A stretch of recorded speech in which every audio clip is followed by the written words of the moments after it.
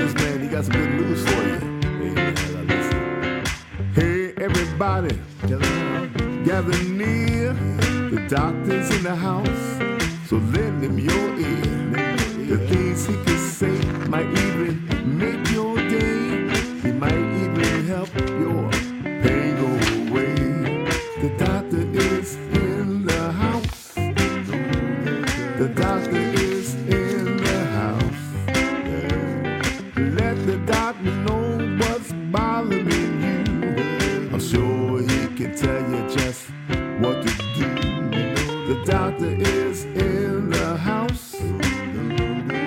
Doctor is in the house. Let the doctor know what's bothering you. The doctor is in the house. If you have a pain, call a doctor. If you have a sprain, call a doctor. Let the doctor know what you're going through. Let him tell you what's good for you, because the doctor is in the house. The doctor is in the house. Call the doctor. Call the doctor. Call the doctor. Call the doctor. Tell me what's happening there.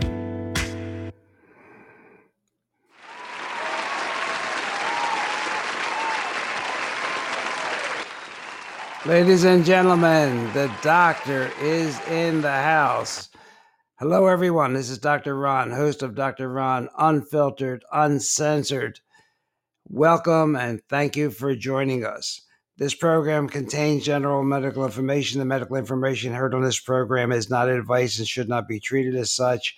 You are encouraged to confirm any information obtained from this program with other sources and review all information regarding any medical condition or treatment with your physician or healthcare provider.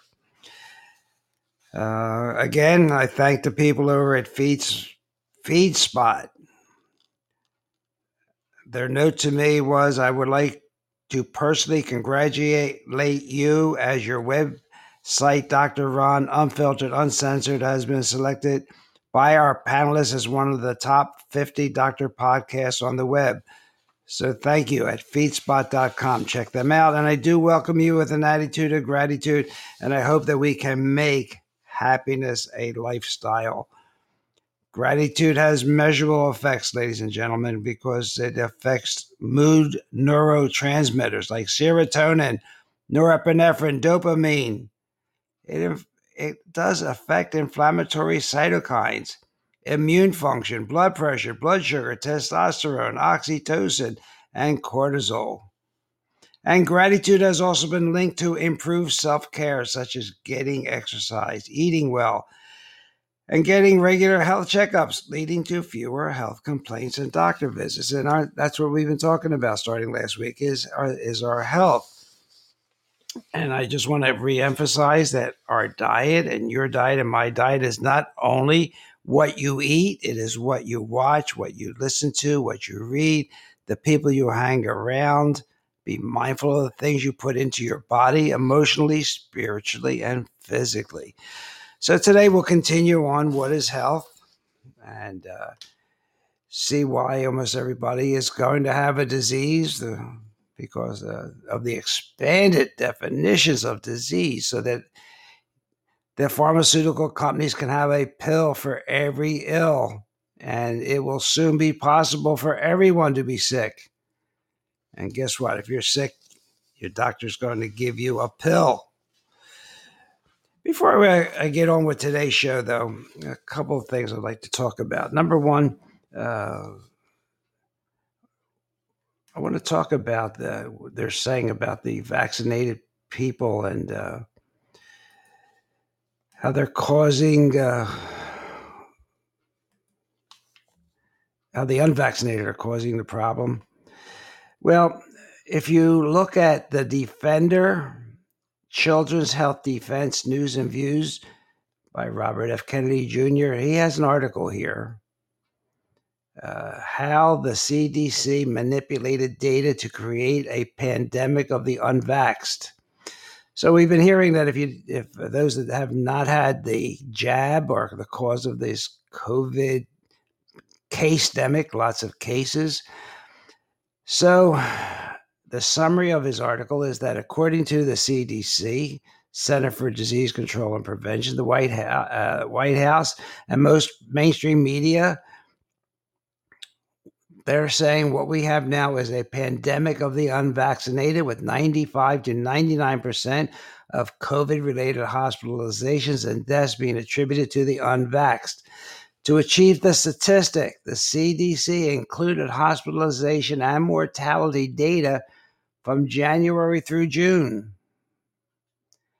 The vast majority of the United States population was unvaccinated during that time frame. By January 1st, only 0.5% of the U.S. population had received a COVID shot. By mid-April, it was estimated that 31% had received one or more shots. And as of June 15th, 48.7% were fully vaxxed. Natural immunity offers a robust protection against all variants, whereas vaccine-induced immunity cannot. The reason for this is because when you recover from a natural infection, you have antibodies and T cells against all parts of the virus, not just the spike protein. According to Fauci, the Delta variant is both more transmissible and more dangerous than the original virus and previous variants, but real-world data show it is actually weaker and far less dangerous, even though it does spread more easily. So you could read this article on The Defender. It explains how statistics are used to control a narrative, and how the statistics can be tremendously misleading. But then again, if you hear them enough from the mainstream media and from the bureaucrats, you start to wonder what's going on.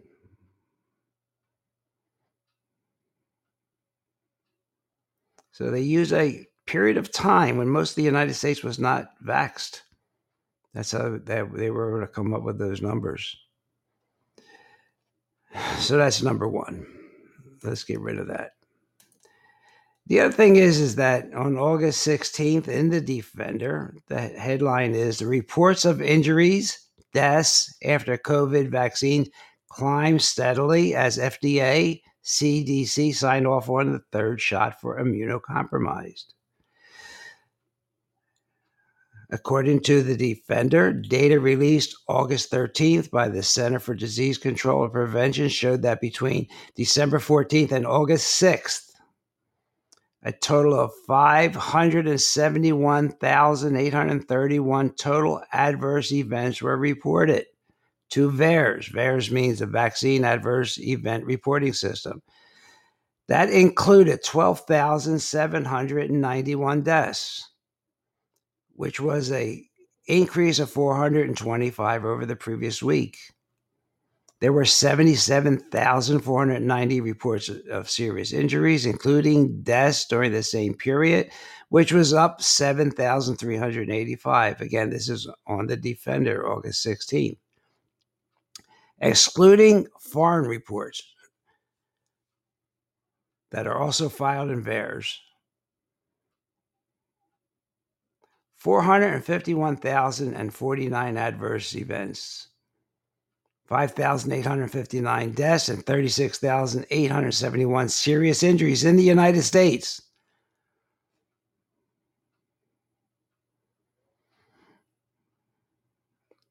And it was estimated that we have dosed out 349.8 million vaxes or jabs. So now you have an idea of what's going on. And that is a great resource, The Defender.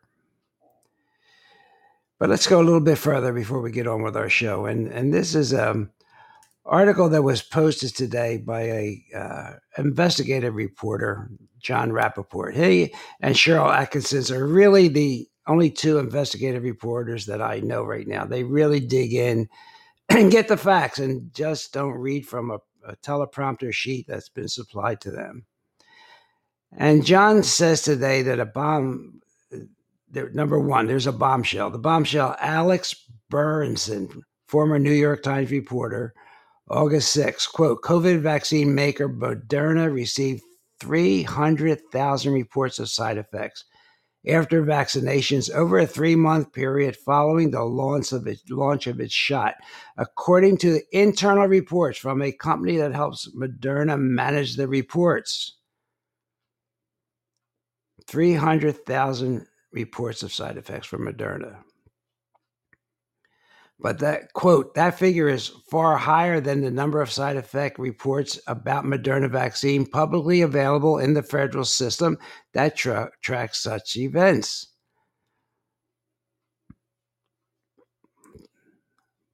$300,000 adverse effects that were not reported to the federal database. And John goes on to quote about the employees of the company IQVIA that helps drug makers manage clinical trials, that's headquartered in North Carolina with 74,000 employees.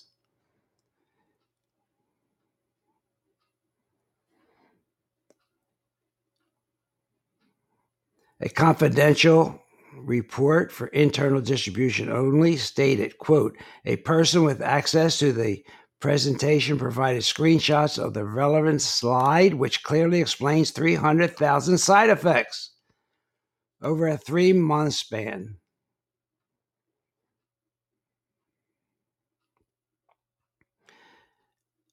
Other people are coming forward and telling us that more deaths have been reported to VAERS from COVID shots than from all other vaccines combined for the last 30 years. They're reporting about a code of silence.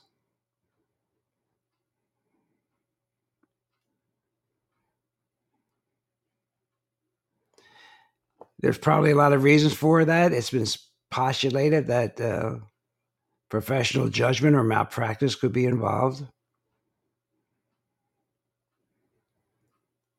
So deaths and injuries are being grossly underreported, ladies and gentlemen.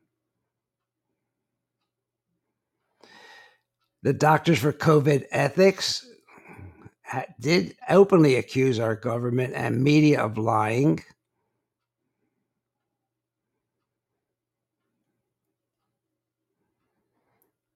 And it's important to remember that these figures that are reported are but a small percentage of the actual figures.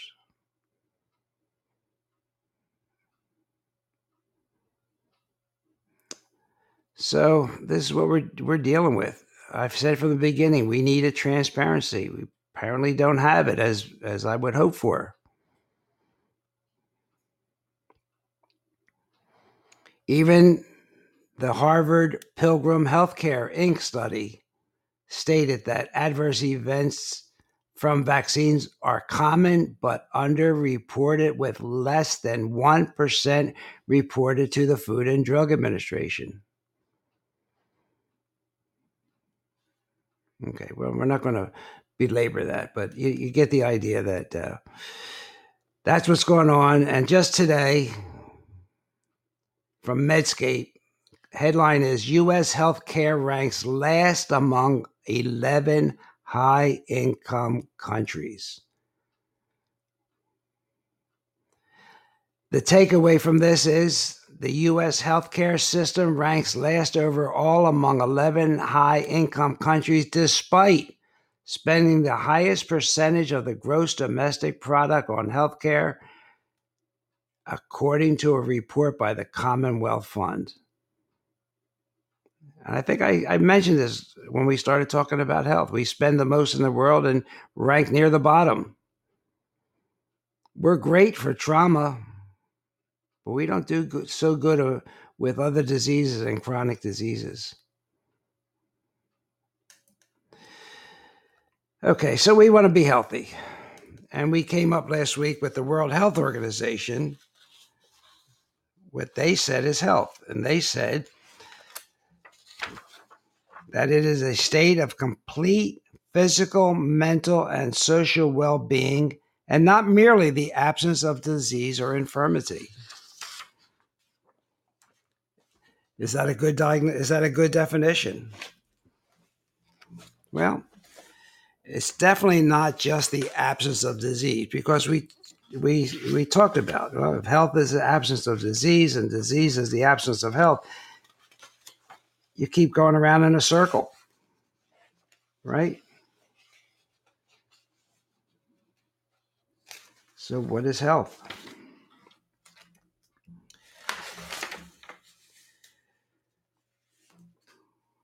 Well, maybe we should be defining health differently and more positively. If you are not having a full, loving life of creativity and joy, then you had best get to work improving your nourishment inputs. Man was made for the joy of life. Man was meant to be always happy, healthy, horny, and high.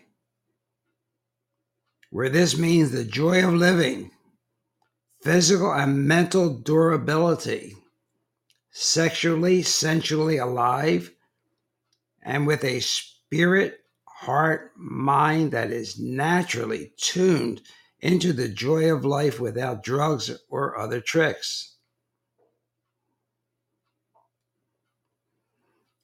More encompassing our mind, body, and spirit.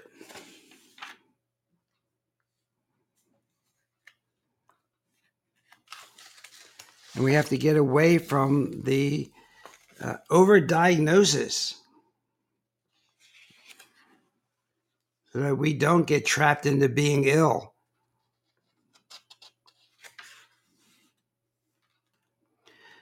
The drug companies will tell you you're sick, or your doctor will say you're sick, but you just don't know it yet.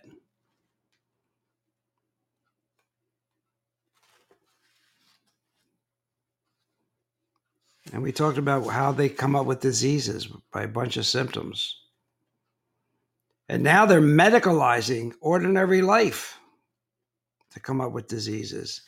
They're expanding disease definition and lowering the diagnostic thresholds. So now, you know what? Maybe it's not a bad thing. It'll be possible for all of us to be sick and require pharmacological intervention, drugs. And as I said last week, we had pre-hypertension. We'll be having pre-hypertension and pre-diabetes. You're not sick. Well, if you're not sick, the powers that be will say you haven't had enough tests yet, but we'll find something.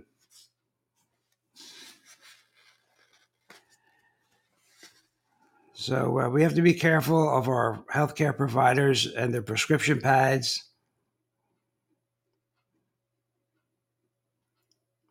So we don't get caught in this trap. We have to find out and find a healthcare provider that can come up with a better approach. Sometimes watchful waiting or conservative management is a better approach, or as I had a physician teacher who would say, a tincture of time.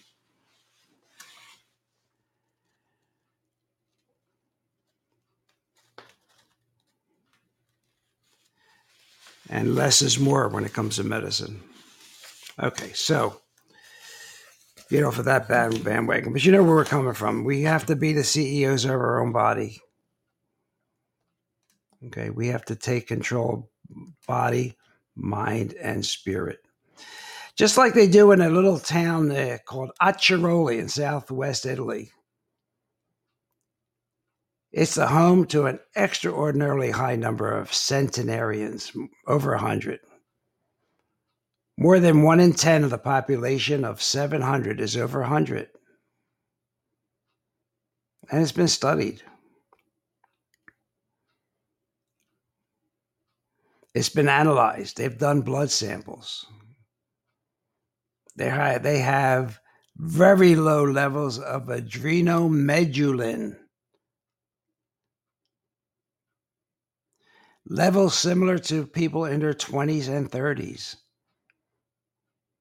High levels cause your blood vessels to constrict, causing high blood pressure, circulatory problems, heart disease. So it was much reduced in this population in southwest Italy. The researchers did not find the exact cause, but they believe it is related to diet and exercise. The people there tend to eat locally.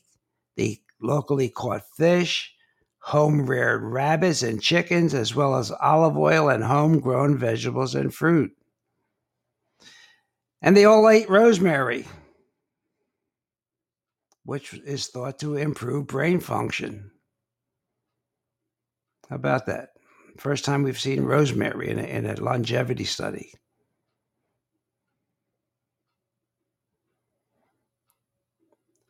And those living in that region suffered fewer diseases than those living in other Western countries.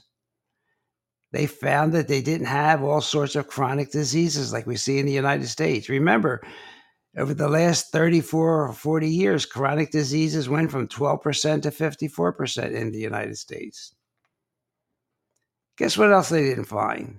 They found that people living in Acciaroli do not suffer from cataracts. And who of us that are in their 80s don't know someone that's had cataract operations and implants? And for you guys and gals out there, activity among the elderly appears to be rampant.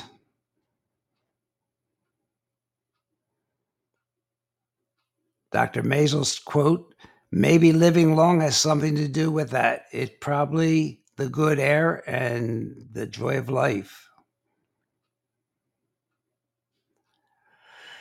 Ansel Keys, who really was gave us all those unsaturated fats, he actually moved there. Guess he finally found the light.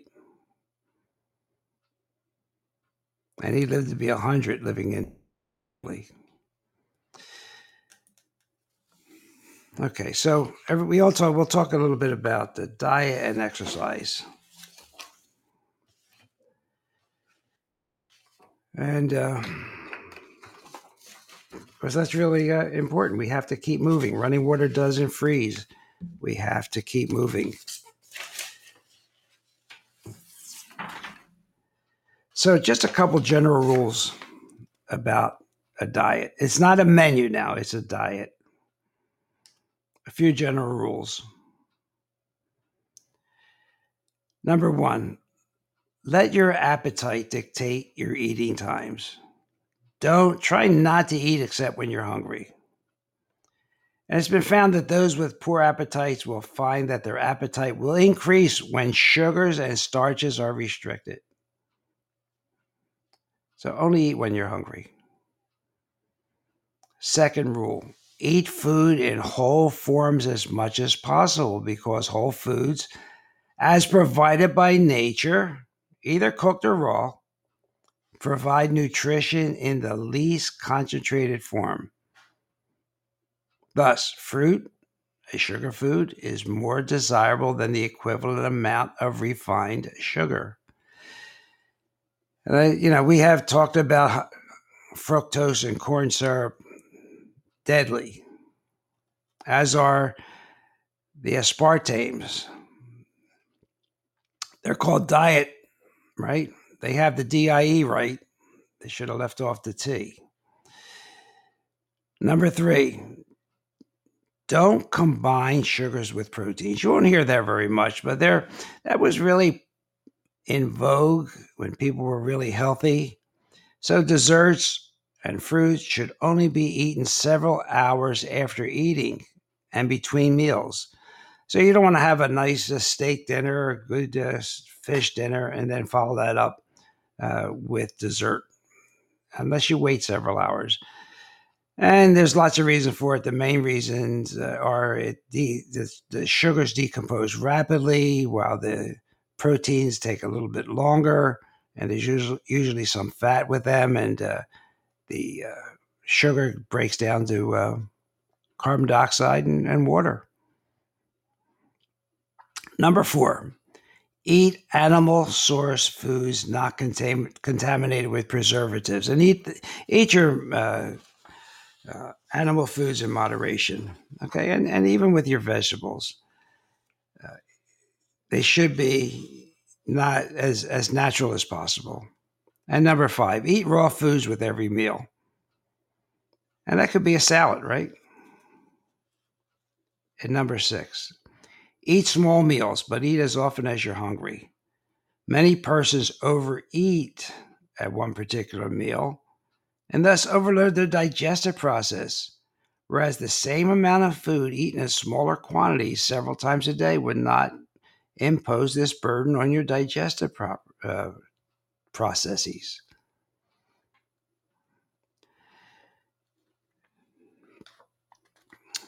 And from a conference I went to 25 years ago, special rules: tomatoes with meat, vegetable juices are excellent, cabbage instead of lettuce, honey, vinegar, yogurt, and molasses for salad dressings. And I will add there that it is really good for your health if you can find local honey. And again, no hydrogenated fats, none of those trans fats. And if you want to snack in between meals, try to snack on vegetables. You'll be surprised how good you feel. You take a lot of stress off of your metabolism. If you can eat this way, I've had patients tell me that they have more energy, fewer digestive symptoms, and their nervous system feels better. And they're avoiding constipation. So just some general ideas about diet without giving you a menu. And a lot of the so-called experts are telling you do not need to take supplements. Well, I say you're right. They're right. If the soil was virgin, if our ancestors had been perfect, if we could raise our own food on healthy soil and eat it fresh, if foods were not harvested green and immature, if storage did not produce deficiencies in vitamins, if refinement, processing, and enrichment and synthetic sub-situations were not a reality, if the animals we eat were fed a perfect diet, they're not. If insecticides did not penetrate every cell of our food, but they do. If the animals were not force-fed and hormone-fed to increase their weight and make an earlier market day, which they are. If most of our grains were not refined into dried cereals, which they are. If our white sugar possessed anything more nutritive than sand, it does not. If our modern white flour was all used for wallpaper paste instead of baked goods, which it is not. If our foods were not overcooked, but most of them are.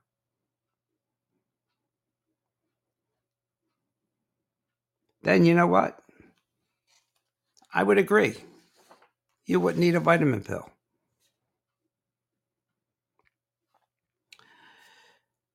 Okay, look, the Mediterranean diet has also been around forever. And it's the best diet for your health and your brain. It definitely has cognitive benefits, ladies and gentlemen. Okay. And we could talk about a Mediterranean diet that would take up a whole show, but we should do that. And just want to remind you, and we'll talk about this maybe a little bit later on this morning about this diet, aspartame. You know, they got the dye right.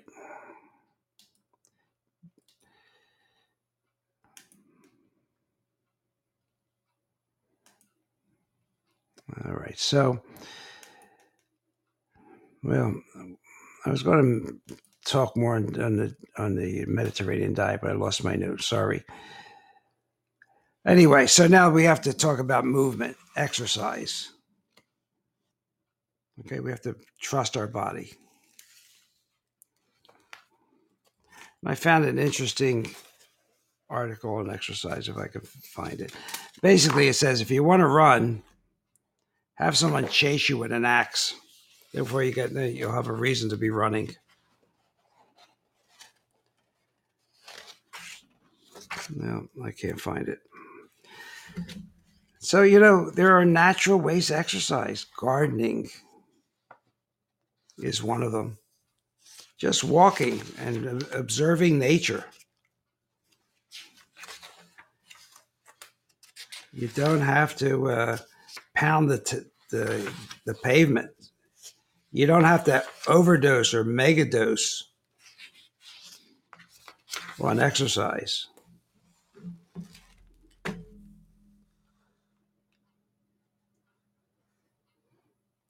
Yeah, so the quote was, it is suggested that if you want to jog, then have someone chase you with a stick. This will tell your brain that you're running for a good reason and gear up your body appropriately for the flight. And everything shouldn't be competitive. Even Dr. Kenneth Cooper recanted 4 years ago his aerobics. You can find that on the internet. He recanted aerobics, Dr. Kenneth Cooper, who I had the pleasure of meeting when I was in the Army in Texas. He was in the Air Force. Nature did not design us to mindlessly run just for the sake of running, or for the abstract sense of we're going to be healthy. For some, it's probably better than no exercise at all, but most of the time, running more than 5 miles per day, that could be considered a megadose of exercise. And anything you megadose, vitamins, drugs, exercise, it does more harm than good to our bodies.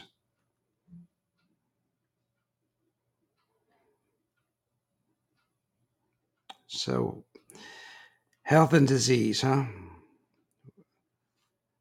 It's more than just our bodies, it's our mental well-being also.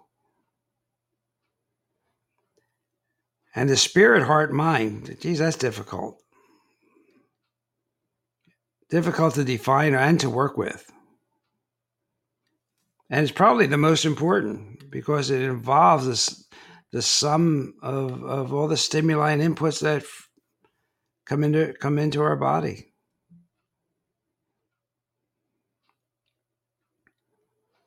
So maybe we should just be more conscious, more of loving, of hugging, of kissing, of compassion, of creativity, of peace, of sharing.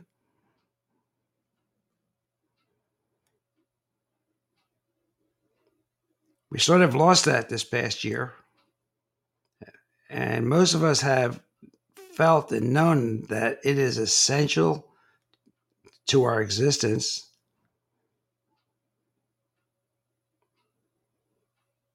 But we've sort of lost that. So we got to get back to mindful relationships. Okay, so I want to play something for you if you'll indulge me. I heard this morning for the repeat time, and it's a Paul Harvey piece. It's 3 minutes long, and it was recorded in 1965. I think it's good today too. Let me just play this real quick.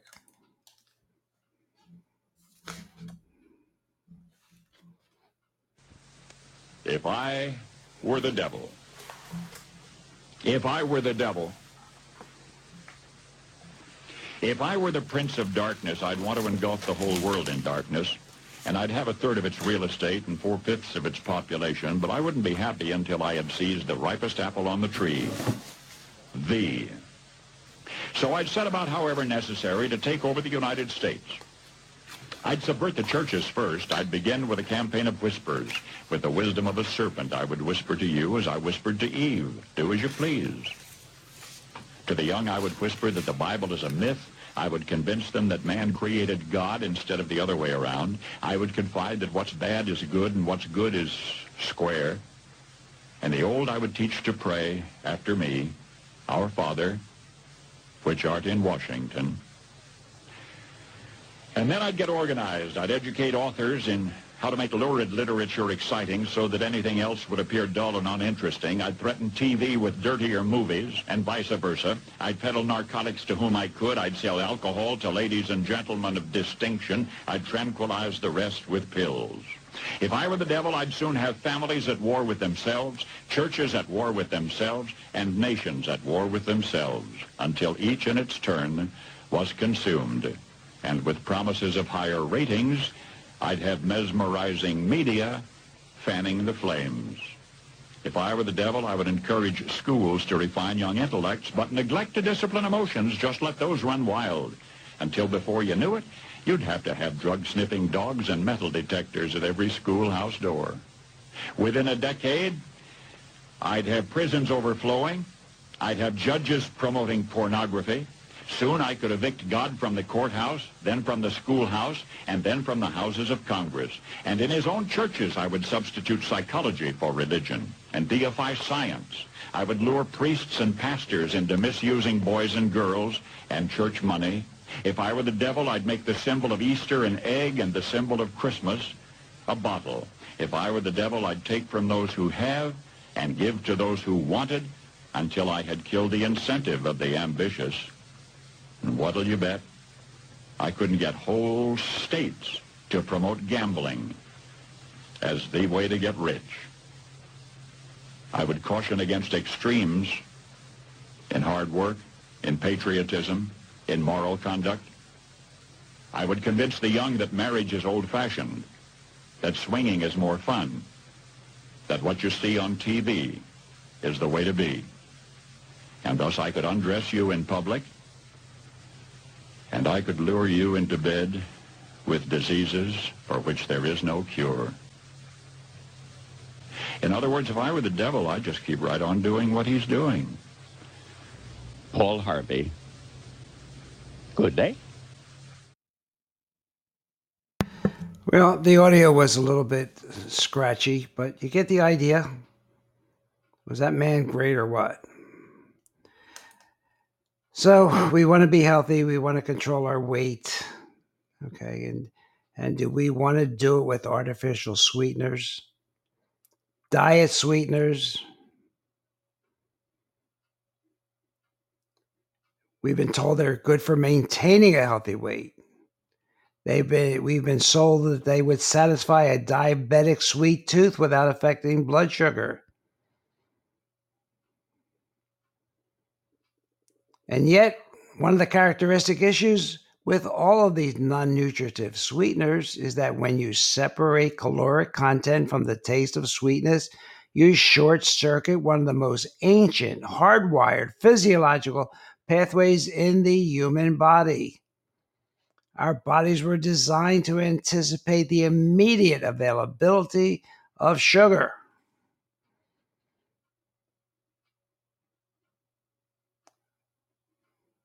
When it senses sweetness, it automatically gets our stomachs ready with gastric secretions.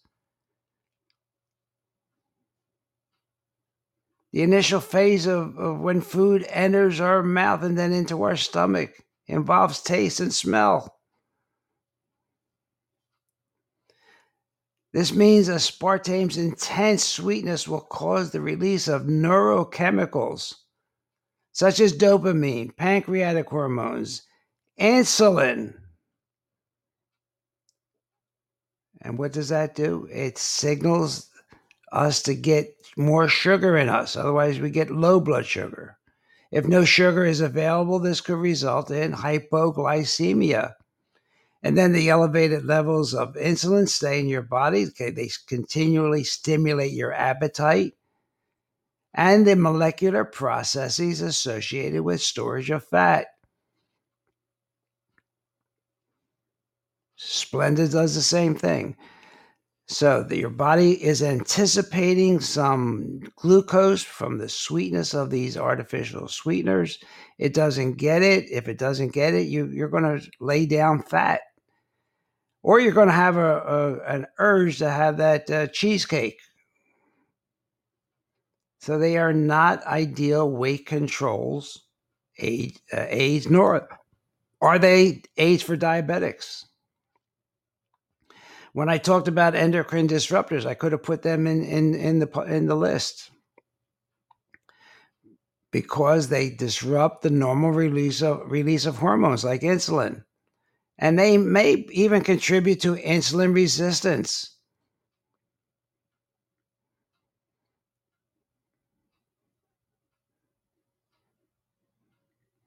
There was a study in a journal called Appetite. It actually found that saccharin and aspartame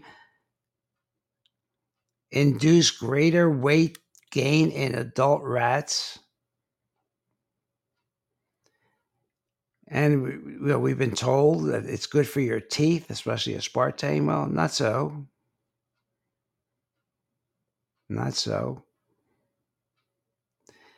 An article in the Archives of Oral Biology indicates that it does, in fact, contribute to demineralization of the enamel of our teeth.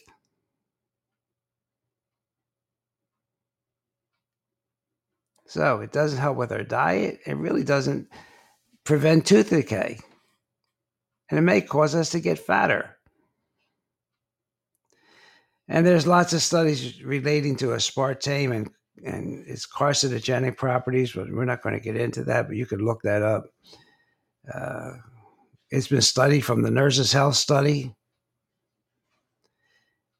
And that was reported in the American Journal of Clinical Nutrition. They found that men who consume one or more servings of diet soda a day had an average of 31% increased risk of non-Hodgkin's lymphoma and 102% increased risk of multiple myeloma in comparison to men who did not drink diet soda.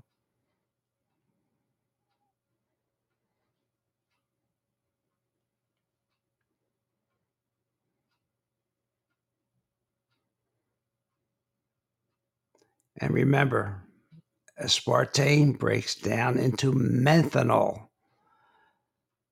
That's really toxic. And that gets oxidized into formaldehyde. And we talked about that last week. You can embalm yourself.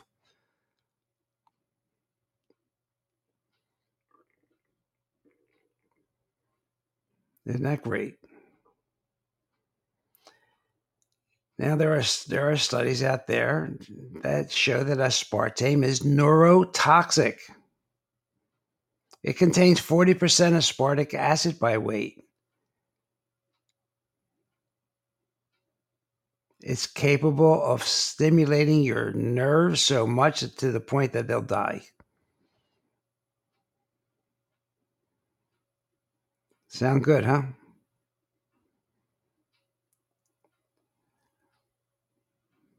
So basically, this does not belong in our bodies. It's an avoidable chemical exposure. If you want to live long and die young as you're at an old age, you got to avoid these non-nutritive sweeteners. So it's not only what we do, some things we have to do negatively. That means we have to get rid of these things out of our diet.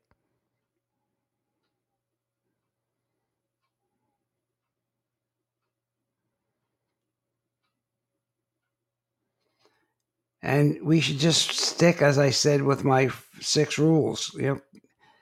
Stick with moderate consumption of naturally sweet foods. Don't eat them right after protein or fat. Now, I will tell you, if you're looking for a sweetener, that honey, xylitol, and stevia may provide a natural alternative to these sweeteners. But we don't know yet if there may be some unintended consequences when you divorce the caloric content from that sensational sweetness.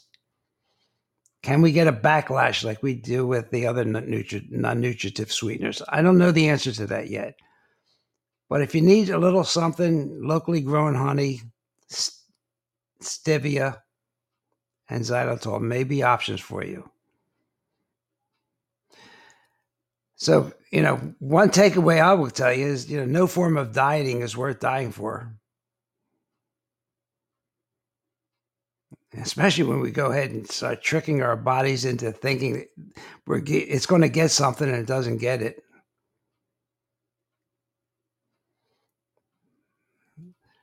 So these non-nutritive sweeteners, not really good. And others, I have a list of studies here. They call cola cancer in a can.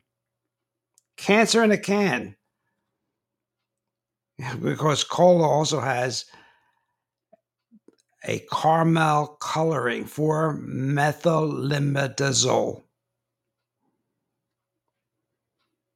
It's already been linked to lung cancer in mice.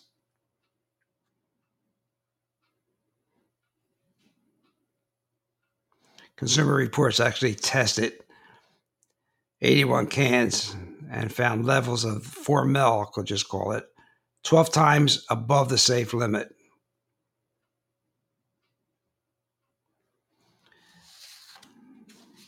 Soda a day, one soda a day, ups your cardiovascular disease risk by 30%. I'll just read you some headlines of articles. Artificial sweeteners are linked to glucose intolerance. They studied aspartame, sucralose, saccharin cause glucose abnormalities in mice and some humans. Published in the journal Nature.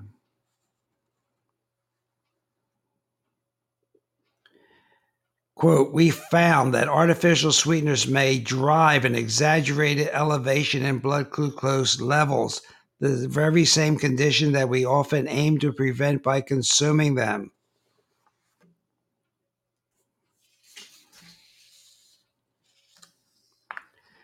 An in-depth study, scientific review of sucralose, otherwise known as Splenda, reveals an extensive list of safety concerns, including toxicity, DNA damage, and a heightened carcinogenic potential when used in cooking because of what it releases when it's cooked. Dioxin. And we talked since the whole scamdemic started about our microbiome and our gut. Well, sucralose can destroy 50% of your microbiome. So here you are taking the megaspores and your probiotics and prebiotics. You have something with sucralose in it. You just knocked off 50% of your immunity in your gut.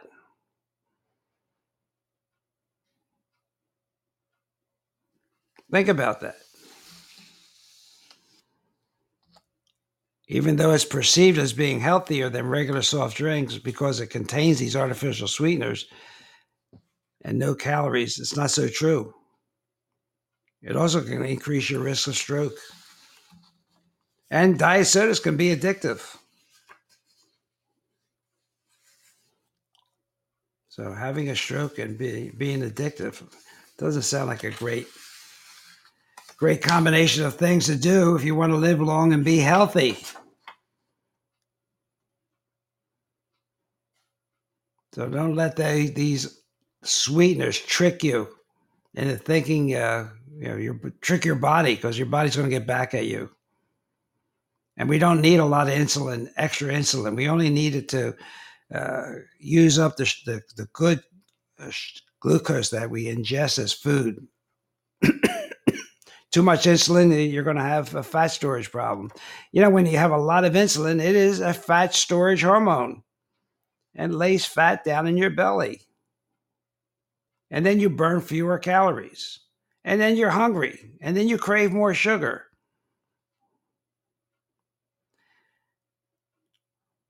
So just think about that. You eat more, you have a slower metabolism, you lay down more fat, and you think you're not eating very much and you still get heavier. So we want to be healthy. So there's some things we have to talk about that aren't so nice. You got to give up those diet sodas. And if you have a death wish, you want to get the fast track to diabetes, go ahead and use these artificial sweeteners. They've been called the wolves in sheep's clothing. Okay.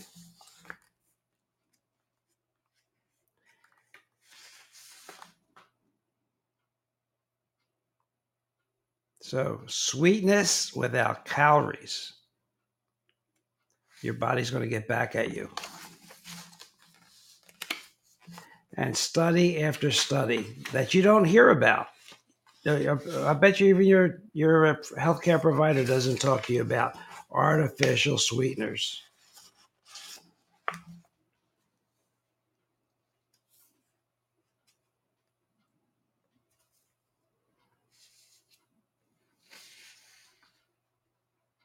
So, let me tell you about something good.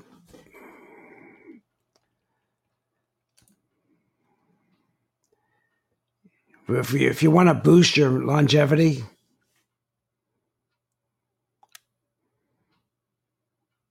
well, it's part of the Mediterranean diet.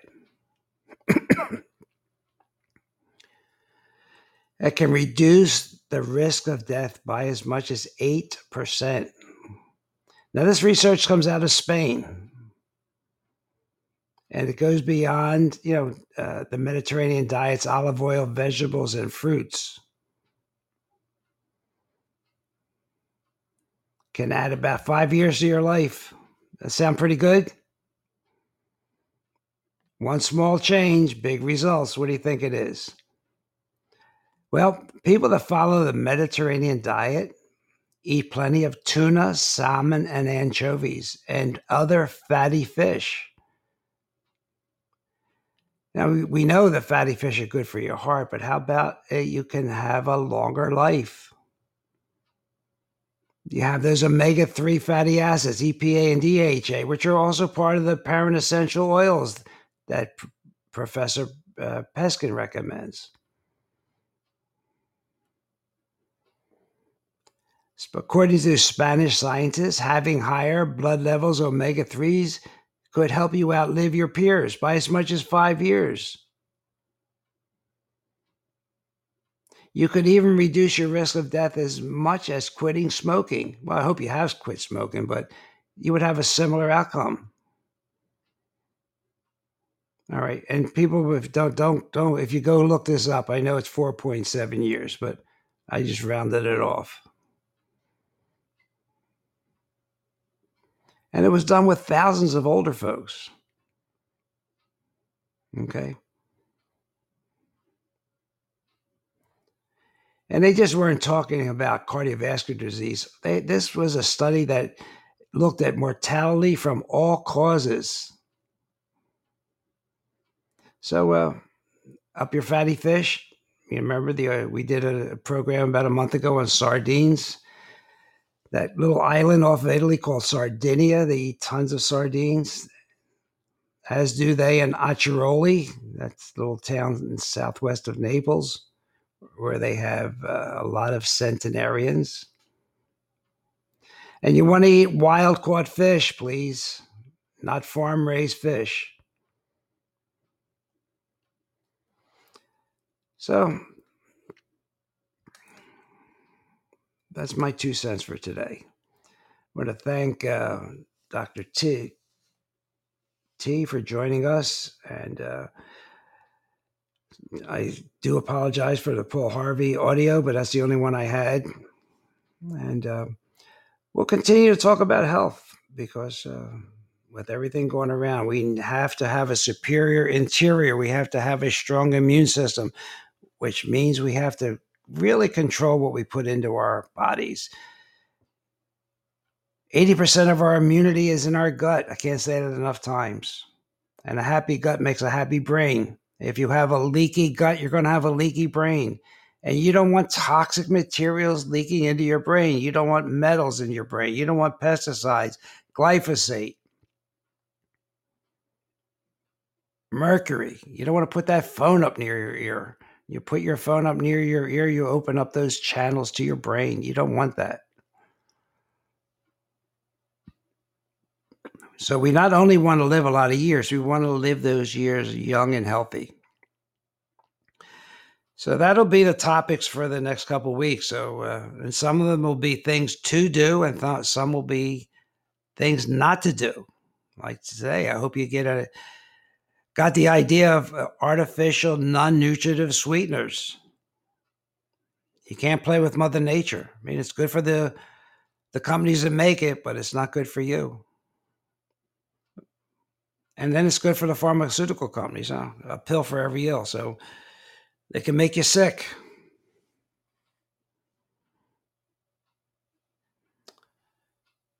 And remember, your skin is your largest organ of your body. It's also the most porous, so be careful what you shower with, what you shampoo with, what sunscreens you put on your body, what conditioners you use.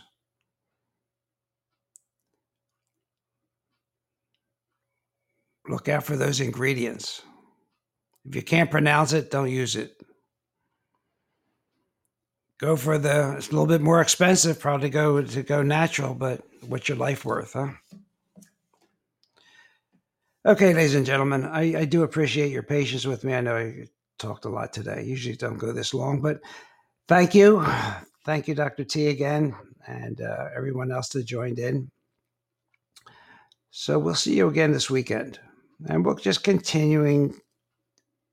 continue to give you my ideas of how to be healthy. And most people say, well, you know, I had a mother and father that lived over 100. And they say, what's in the genes? But you know what? Only 10% of your genes influence your longevity. The other 90% is diet and lifestyle. And lifestyle means body, mind, and spirit, having a good positive attitude, having an attitude of gratitude. Don't hang around negative people. It's contagious. Be careful emotionally, spiritually. Meditate. Keep moving. So thank you so much. And my dear friend Freddie will close us out until we see you this weekend. Have a great day. Hey everybody, Dr. Ron's finished for today. I hope you got some good wisdom for what the man had to say. If it's all about good health, he's the man you got to see. He has a lot more answers for you. So tune in next week when the doctor is in the house. Or when the doctor is in the house. Let the doctor know what's bothering you. When the doctor is in the house. The doctor is in the house. The doctor is in the house. Let the doctor know what's bothering you. I'm sure he can tell you just what to do. The doctor is in the house. The doctor is in the house. Let the doctor know what's bothering you. When the doctor is in the house. So if you have a pain, call the doctor. If you have a strain, call the doctor. Let the doctor know what's bothering you. When the doctor is in the house. The doctor is in the house. See you next week.